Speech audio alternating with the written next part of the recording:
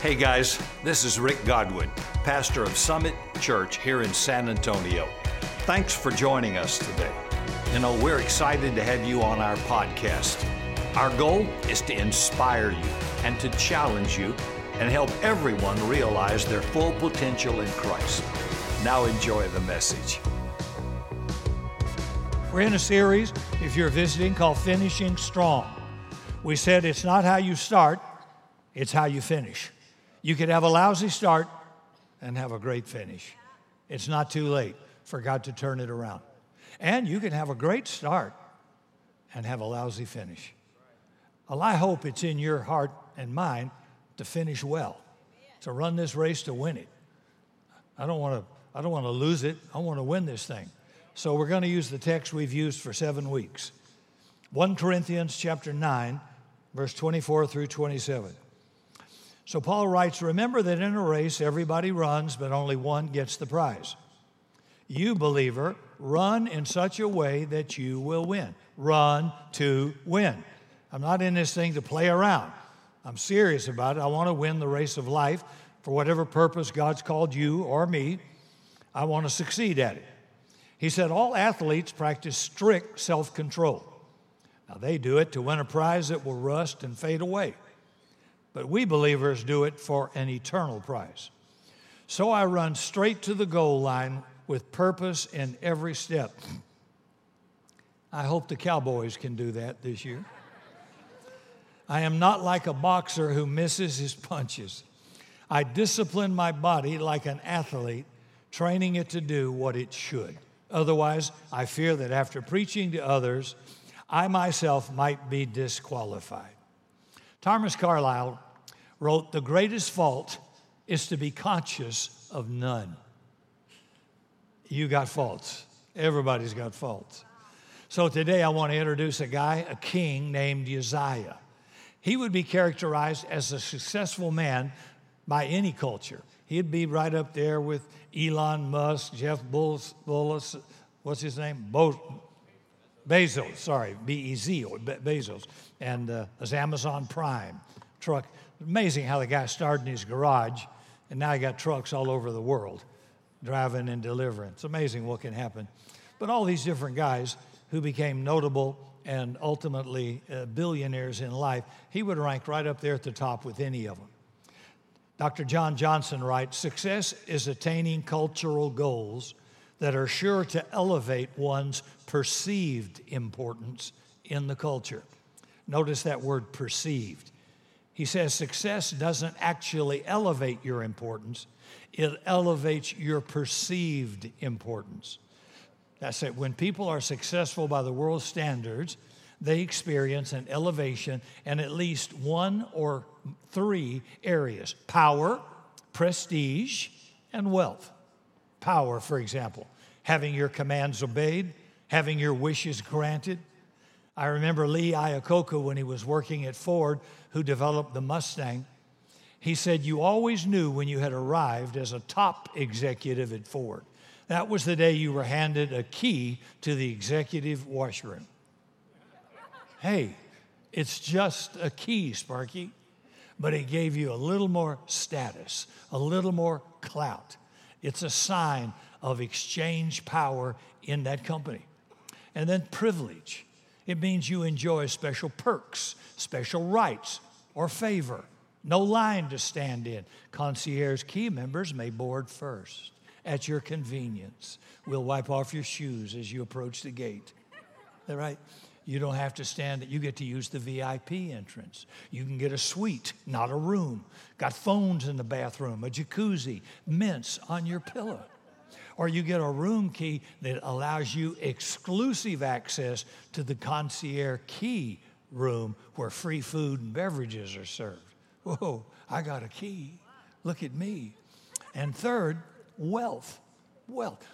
One credit card company, I won't say their name, starts with AX, but anyway, they offer 3 cards in 3 different colors. Check your wallet. The green card will take you from $0 to $1,500 in about 3.5 seconds. But wait, there's more. They have a gold card. And clever ads on TV lead you to believe it's only for those who are fiscally responsible and mature. But wait, there's more. There's a platinum card. It makes gold card users feel like low-class citizens. Now, it doesn't really do much more than the other two. The green card is $150 a year. The gold card's $250 a year. But the platinum card is $695 a year. But there's more. Then there's the black card. That's for the wealthiest clients who meet certain net worth and spending requirements. So why would people pay that? Well, basically it makes them feel as though they have had an elevation in their status. So when the world is talking about success, it's talking about an elevation of status. Well, the guy we're looking at today is King Uzziah. He would have impressed you no end, especially in our success-obsessed culture. He enjoyed power, privilege, and wealth. He was a black card kind of a guy. When Solomon died, the nation of Israel split. 10 tribes formed the northern kingdom called Israel, and the other 2 tribes, the southern kingdom called Judah. So Uzziah is the 10th king on the throne in Judah following Solomon. And I read from 2 Chronicles chapter 26, verse 1. And all the people of Judah took Uzziah, who was 16 years old, made him king in the place of his father Amaziah. Verse 3. Uzziah was 16 years old when he became king, and he reigned 52 years in Jerusalem. So Uzziah had a long race, and he came out of the starting blocks faster than anybody. Notice verse 4 and 5. It says, and he did right in the sight of the Lord according to all that his father Amaziah had done. And he continued to seek God in the days of Zechariah, who had understanding through visions from God. And as long as he sought the Lord, God prospered him. And may I say, God will prosper you. God says, he that honoreth me, him will I honor. Think about that. It has an impact on you unbelievable. Now, this kid, you got to admit, is unusual. Not your average teenager. The guy's got a heart for God. He did his absolute best to live a life pleasing to God. He obviously wasn't influenced by teenage peer pressure or Britney Spears. He had great values. He had right priorities right from the start. And this kid kept up the pace a long, long time. In chapter 26 of 2 Chronicles, it gives Uzziah a very impressive resume. It says he was the one who rebuilt Elah and restored it to Judah after Amaziah died with his ancestors. He went to war against the Philistines and broke down the walls of Gath, Jabneh, and Ashdod. And then he rebuilt towns near Ashdod and elsewhere among the Philistines.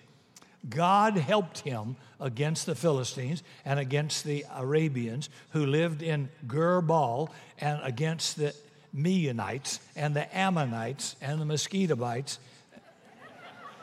Wow. And they all brought tribute, that's gold and money and gifts, to Uzziah. And his fame spread as far as the border of Egypt because he had become very powerful.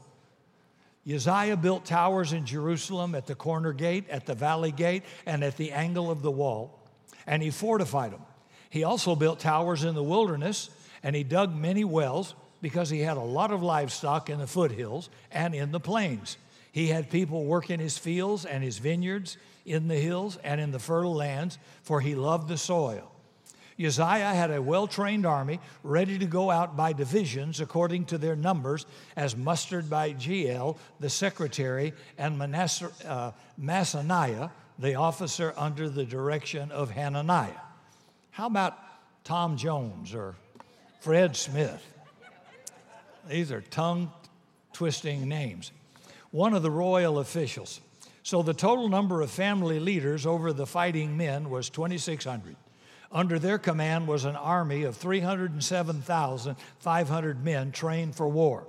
Powerful force to support the king against all of his enemies. Uzziah even provided shields, spears, helmets, coats of armor, bows, and sling stones for the entire army. In Jerusalem, he made devices invented for use on the towers and on the corner defenses, so soldiers could shoot arrows and hurl large stones from the walls. His fame spread far and wide, for he was greatly helped until he became powerful. Notice, he restored the coastal city of Elah. That was a strategic naval base, a key industrial center. It was critical to the economic future of Judah. Verse 6 says he defeated major enemy cities, but he also then rebuilt them for their use, for Judah's use. Verse 7 and 8 remind us he defeated some of the long-time enemies of his people that had been their enemies for generations. He blew them away. Verse 9 says the king oversaw huge construction projects in the capital city. So this guy Uzziah was a visionary. He was a builder. Verse 10 says he built fortresses outside of Jerusalem to protect his holdings of livestock. So he was a planner and an administrator. He knew how to get stuff done. Verse 11 and 13 say he reorganized Judah's military to make it more effective.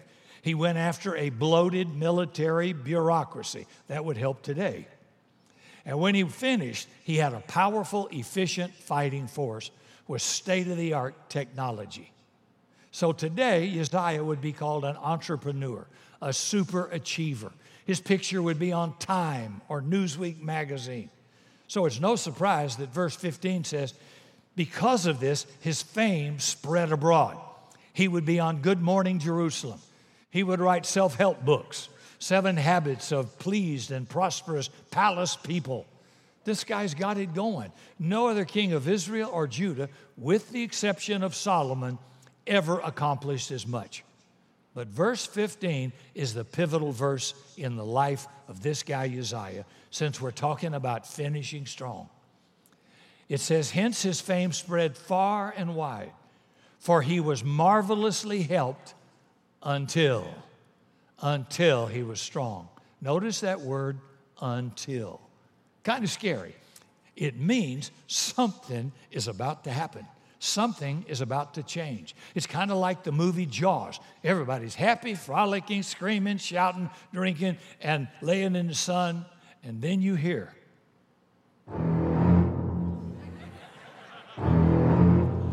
something is about to change.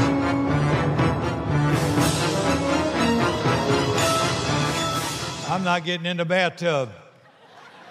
And you know, you hear that, and if you're in the audience, you know something different is about to happen, right?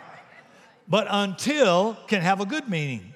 For lots of us who are barreling down an expressway to hell, living totally for ourselves with no thought of God until we met the Lord Jesus.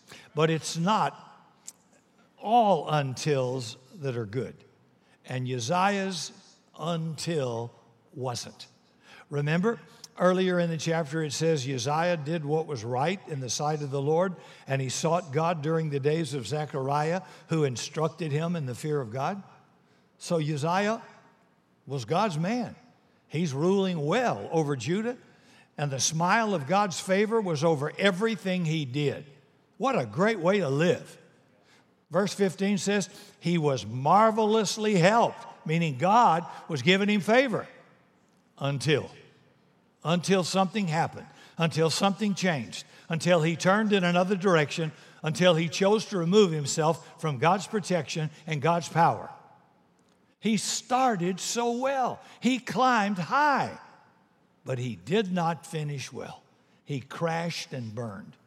Verse 16 says, but when he became strong, his heart was so proud that he acted corruptly, and he was unfaithful to the Lord his God.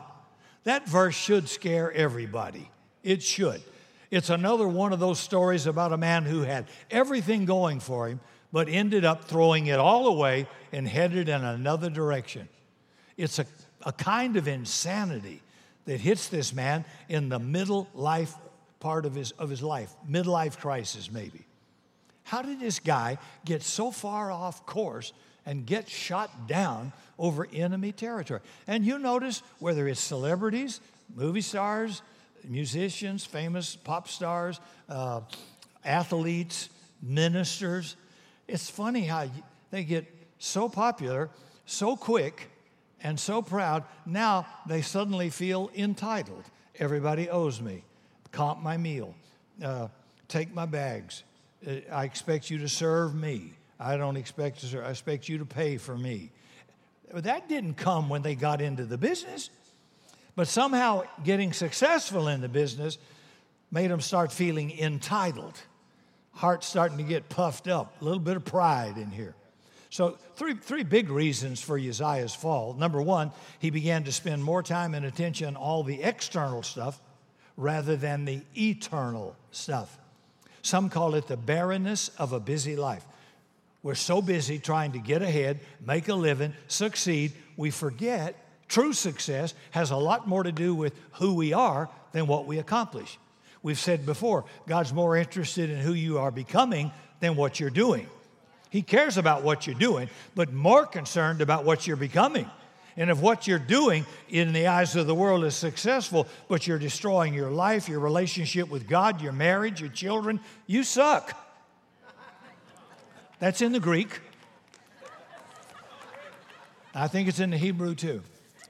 Uzziah's busyness and tight deadlines gradually, not overnight, gradually began to give his relationship with God a lower and lower priority.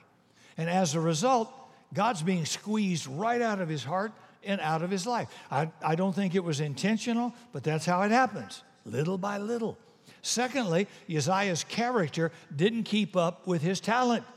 See, one of the things about raising children is that you can't impart to them what you don't possess. I can't expect something out of my kids that doesn't exist in my own heart. You know, character isn't something you demand, it's more something you model. And if you're spending your life chasing external accomplishments rather than internal character, brother, it will show in time. And your kids will see your superficial Christianity and your emptiness long before you do. In other words, your talent can take you where your character can't keep you, and you'll fall back. Third, he was tripped up by his own success. Success is like ice. Beautiful, smooth, looks clean, it's cool. But there aren't many men who can walk on ice without falling flat on their rear. Too many accomplishments, too much recognition coming at you too soon can have tragic consequences. And Uzziah, like millions of others, couldn't handle it. Dr. Warren Wiersbe once said when I was in a conference, if God puts something in my hand without first doing something in my heart, my character will lag behind my accomplishments, and that will lead to destruction. Always true. So Scripture says of Uzziah, when he became strong, his heart was so proud, he acted corruptly. I'm thinking, dude, how did you get there? Proverbs 16, verse 18, pride goeth before destruction, and a haughty spirit, I'm better than you, before a fall. Always. Now, there's a pride that's not wrong. I'm proud of my daughter, proud of my son. But a wrong pride says, I am the best. I have to be number one. Notice me. Look at me. C.S. Lewis wrote, if you don't think you struggle with pride, you are the proudest person of all, and you're in great danger. And you have to wrestle with it every day. At some point, Uzziah began to shift his confidence from God to his talent and his accomplishments and the strength of his military power. Verse 16, his heart was so proud he acted corruptly, and he was unfaithful to the Lord his God, for he entered the temple of the Lord to burn incense on the altar of incense. So in the insanity of his pride and his presumption, Uzziah charges into the temple totally forbidden by God. Only the priest could offer incense before the Lord. And Uzziah was raised right. He knew that. C.S. Lewis says pride is a spiritual cancer. It eats the very possibility of love or contentment or even common sense. Yet blinded by pride, Uzziah did the unthinkable. He knew the Scriptures. And he knew God's law that forbade anybody from burning incense in the altar except the priest. Uzziah knew better, but he was blind. Hey, when you're proud, rules don't apply to me. They apply to you, they don't apply to me. Oh, well, that's where he was. And let me give you some symptoms of pride. I'm sure nobody has it. Arrogance. Don't you hate arrogance? I hate snotty, haughty people, arrogant, whether it's an airport or a line or listening to them talk. Well, I live in the 08 zip code. You poor peons. I'm special. No, you're arrogant. That's all. I have another word for you, but I can't use that one here, okay? It's defined by the dictionary as being haughty, high-minded. It's an old French word which means high. See, we get haughty when we think too high of ourselves. We become arrogant when we convince ourselves, I deserve certain perks and privileges. And then we get angry or mad or bitter when certain privileges don't come our way. Like, I didn't get mints on my pillow. Or somebody took my parking place. Or somebody's in our seat and we always sit there. Or somebody forgot to acknowledge my part in something that we did. Or if you don't see your name when the credits roll, you get bent all out of shape. Calm down, Sparky. Get a grip on your life. You're not that important. Nobody is. One day Jesus said, I can make these rocks praise me if you don't. He said, I'm not dependent on you. And second, another symptom of that pride is an aversion to accountability. Nobody tells me what to do. Verse 17 through 19 says, Then Azariah the priest entered after Uzziah into the temple and took 80 priests of the Lord, valiant men. And they opposed King Uriah the king and said to him, It is not for you, Uzziah, to burn incense to the Lord, but it's the job for the priests, the sons of Aaron, who have been consecrated to burn incense. Get out of the sanctuary, for you have been unfaithful, and you will have no honor from the Lord God. Boy, from the high, he couldn't get any lower. So how did Uzziah respond to these valiant priests of the Lord? 80 of them. Listen to verse 19. But Uzziah, with the censer still in his hand, was enraged. He is mad. They're telling him he cannot be in the temple offering incense on the altar. So there's no accountability in this man's life. All fallen leaders have in common, somewhere in their lives, they brushed aside any accountability. See, willingness to explain your action is being accountable. And I've seen it in politics. We've seen it in city government. We've seen it with celebrities. We've seen it with presidents and politicians. I'm above the law. No, you're not above the law. See, that's what happens in our heart when we get proud. Nobody will get, and boy, the more successful you get, the quieter around you people get. Don't want to tell you what you need to hear. Want to tell you what you want to hear. Listen, if you're going to succeed and win this race, somebody better tell you what you need to hear. If 3 people call you a donkey, you better buy a saddle today. Go to Cavender, get you a saddle. They're not wrong. 3 different people from 3 different places. Somebody's seeing something you won't see. So how do you respond when you are challenged or confronted by righteous authority who dares to ask you, what are you doing? Why are you acting this way? See, those kinds of friends are like guardrails on the highway of life so you can finish strong. If Uzziah had simply walked out of that temple, said, you're right, I'm wrong. When he was rebuked by the priest, he could have walked out a better man who could have finished well in life, and we wouldn't even be preaching this message. He would have been unmarked, unblemished, but he did not. Verse 19 and verse 21. But Uzziah, with the censer in his hand for burning incense, became enraged. And while he was enraged, can't you hear him screaming at the priest? Don't you know who I am, the king? Well, leprosy broke out on his forehead in front of the priest in the house of the Lord beside the altar of incense. King Uzziah was a leper to the day of his death, And he lived in a separate house, being a leper, for he was cut off from the house of the Lord. Notice 4 terrible consequences to this guy's pride. Uzziah is struck with leprosy for the rest of his life. Second, he lived in quarantine the rest of his life, cut off from friends, servants, family, privileges, and nobody waiting on him. What a shock. Third, he's cut off from the temple. He's excluded for the rest of his life.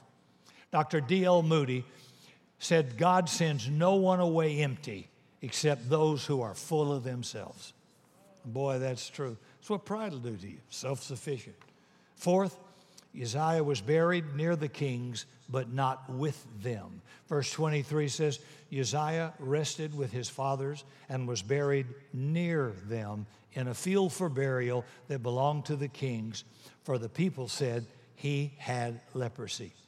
Even in death, this guy's memory is being dishonored. And that's the way it usually works, doesn't it? Maybe they wrote the best-selling book. They preached at great conferences, or they were on hundreds of radio stations, TV stations. Maybe they passed great pieces of legislation in Washington. And yet, what do we remember them for? Oh, Watergate, Monica Lewinsky, bribery, caught with prostitutes, embezzlement, and scandal. Way to go, Sparky. Way to go. Hey, it can happen to anybody. See, I don't want to be remembered that way after I die, for God's sake, no. I'd like Cindy to put on my tombstone, at least he tried. Yeah. I want to finish well. I want to go the distance. I hope you do as well as I do. God has that for you. He wants you to win. Run to win. So what can we learn from Uzziah, and we wrap it up? First, external accomplishments are a false indicator of true success. Now, we all do it. We all probably know better. We judge by what we see. You know, we form conclusions based on an outward appearance. So we're warned by God, be careful. In 1 Samuel 16, he told the prophet, don't you consider these kids' appearance or his height. I've rejected him. For the Lord does not look at things the way man does. Man looks on the outward appearance, but the Lord looks at the heart. See, you can see a flashy car, oh, beautiful house, or you can look at somebody's suit or their dress or their purse or accoutrements, accomplishments or talent, but you can't see what's going on inside, right? I mean, I remember, was it a couple of years ago, we saw a guy arrested in the Dominion who lived in the Dominion, and you must be successful to live in the Dominion, really. He didn't have all his bills paid. He was robbing all the houses in Dominion in order to support his lavish lifestyle. He wasn't what he appeared to be. But we drove by him and said, oh, my God, look at that. I wish I had what he had. Well, you can get it if you want to steal from your neighborhood. I used to watch that program when it was on, Airplane Repo. Any of you guys ever watch that? Yeah, no. Or repo. Yeah, man, they go after these guys flying these big jets, got this beautiful blonde with long hair in his Lamborghini driving out. You thought, oh, this dude's got it made. No, he's got all these guys in the bushes waiting to get his jet and his Lamborghini because he's 6 months past due. Hadn't paid his bill, can't pay his bill. I watched them repossess yachts. But I'm saying if we walk by, we'd say, oh, my gosh, look at them. We'd empty an empty suit. No. What all that glitters is not gold. I think I told this story one time to my wife. I was at the airport waiting on bags, and this lady walked up next to me waiting for her bag, and I noticed she had this beautiful purse, and it had clear plastic. This several years ago. I guess it was a new style by Louis Vuitton, and I thought, man, I'm thinking for Cindy, I'm thinking, that's pretty. I think she might like it. It's a summer purse. And I know those things must be about $5,000. And I told her that, and the lady looked at me and said, nah. She said, I paid $99 for it in Mexico. It was a knockoff. I mean, half the Rolexes are knockoff. You don't know what's real or what's not anymore, right? We make judgments like that. Don't do that. Some kid drives off in a Corvette, and all the kids think he's an idol. And that's daddy's money. He didn't earn that money. He couldn't work it. Probably couldn't get a job at Shop and Go, but Daddy paid for it. And he's acting arrogant and haughty. You know, I have a pretty nice sports car that was given to me 10 years ago by a businessman. And when I happen to be driving it and somebody makes a nice compliment about that car, I instantly say, that was given to me as a gift. I couldn't afford that. I didn't buy that. Church didn't buy that. That was given to me. Now, that's humbling because I'd like to say, yeah, it is cool, ain't it? If you be like me, you can have one of those. No, somebody, if I gave it to you, you could drive around in it.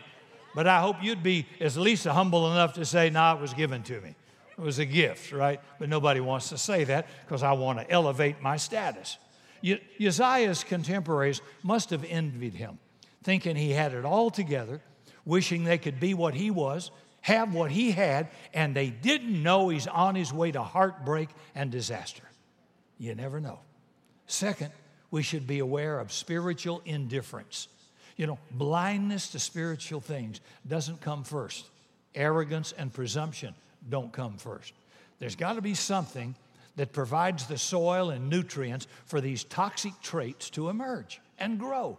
And that something is spiritual indifference. It's an ever so subtle fading of your love for Jesus. It's very slow. You're not seeking Jesus the way you used to do. You're not hungrily devouring the Word like you once did. You're not enjoying the company of other believers the way you once did. You're not delighting in quiet talks with God when you're alone the way you once did. You're in the shadow, a long way from the sun, and you don't even know how you got there or how your heart became so cold. Hey, it's not too late to back out of that shade into sunlight. It's not too late to turn away from false standards of success and seek the Lord with all your heart. Be successful. God bless you to do that. But don't allow those external pursuits to diminish your love for Jesus and take you out of any kind of spiritual life and interaction with people, and you forget it is He who gives you the favor. See, Paul put it this way in Romans 12, verse 11. Never be lacking in zeal, but keep your spiritual fervor serving the Lord. I feel sorry for the people that didn't come back after COVID. They're going to stay at home, get cold as ice, and they won't know it, won't mean to, but slowly it will diminish their love for Jesus, diminish any interest in God's Word, so it gets harder and harder for God to speak to them. If you're in church, at least even in this one, God could say something to you, could kind of punch your conscience on one thing said. But when you're not here, when you neglect it, then you just think life is good and you're doing well, and God can't speak to you at all. Sometimes it's encouragement, sometimes it's rebuke, and sometimes we need both of them, don't we? Sure we do. So don't do that. Don't you neglect the assembling of yourselves together as the manner of some is, Paul writes. Uzziah started great. He lived up to a lot of his potential, but he did not finish well. He got suckered by pride, and it can happen to anybody. C.S. Lewis writes, the essential vice, the utmost evil is pride. Immorality, anger, drunkenness, greed, addiction, they're flea bites, he says, in comparison. Because it was through pride that the devil became the devil. Pride leads to every other vice. It is the complete anti-God state of mind. Proverbs 13:10 says, strife and contention cometh only by pride. Not sometimes, only by pride. Ask God to open your eyes and don't become defensive when He does. Ask God for the courage to face it and deal with it and crush it every day. Pride is lethal to our relationship with God and with each other. James writes, God opposes the proud, but He gives grace to the humble. In fact, one scripture says, humble yourself before God, and He will exalt you. Exalt yourself, and He will humble you. Now, I'm not real smart, but I'm thinking, I think I'll just drop. Yeah, I don't want the Lord to humble me. Let me humble myself before God. That's a good thing to do. We need that, especially if you enjoy a measure of position or power or connection in some way where people think you have status. You have to really be careful about, Lord, humble yourself. You don't have to win every argument. You don't have to be number one. You don't have to be first to be noticed or recognized. Calm down. See, with every other struggle we face, sexual sins, addictions, anger, well, at least you know you got a problem. Even unsaved people far from God know they got a problem. But pride comes with a blind spot. They cannot see it. Pride is anti-community, anti-servanthood. It's a condition of the heart most fundamentally incompatible with love. Because Paul says love does not brag, and love is not proud. Pride whispers to you, be kind only to those people you can use. Pride causes me to be judgmental toward people with problems or who are less than me, who don't measure up to my spiritual expectation. It feeds my sense of spiritual superiority. It destroys my ability to love or love my neighbor, which is the darkest spiritual sickness of all. You know, when you wake up in the morning, when you open your eyes, and most of us did today, when you take a breath, you better know that's a gift from God. And acknowledge your utter dependence on God and thank Him for everything He's done, everything He's doing, and everything you've got, whether it's little or much. Thank Him every day. Brag on Him every day. Don't get cold.